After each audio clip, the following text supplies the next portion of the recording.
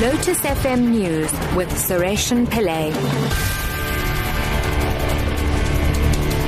3 o'clock, good afternoon. Hundreds of concerned South Africans have embarked on a peaceful march in Durban, condemning the massacre of 147 students in Kenya.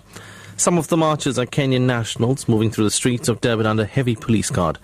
Candles have been lit and songs sung denouncing the Al-Shabaab military group. The marchers displayed placards with messages in honor of those who perished in the Dawn attack. Religious leaders also took part in the march. The fate of Paul Kruger's statue in Pretoria's Church Square is to be put in the hands of ordinary people of the Tshwane Metro. Officials say public hearings will be heard within a month. The statue was vandalized with green paint over the Easter weekend and is currently being cleaned up. However, the EFF has threatened to vandalize the statue once again this coming weekend.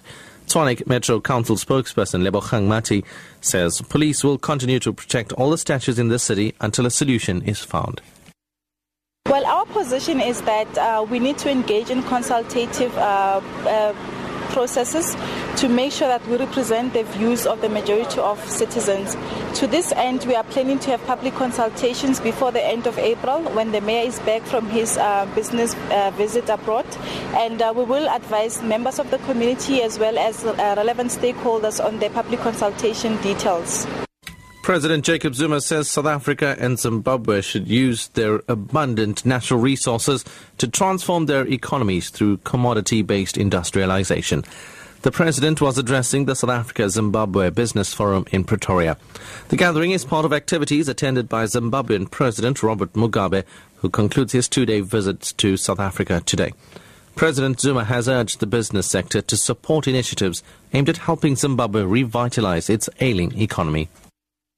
The business delegation gathered here have the requisite skills in the various sectors and hope that true partnerships will be established to advance our bilateral economic cooperation. By working together, we believe that both South African and Zimbabwean enterprises can contribute meaningfully to Zimbabwe's agenda for sustainable socio-economic transformation. And finally, at least 2 people have been killed in a shooting at a courthouse in Milan, in northern Italy. Court officials say one of the victims was a judge. The BBC's James Reynolds reports. Reports here say that the gunman, said to be the defendant in a bankruptcy case, opened fire inside a courthouse in Milan. A number of people were killed in the attack, including a judge and a lawyer. TV pictures filmed afterwards show court workers running out of the courthouse into the street.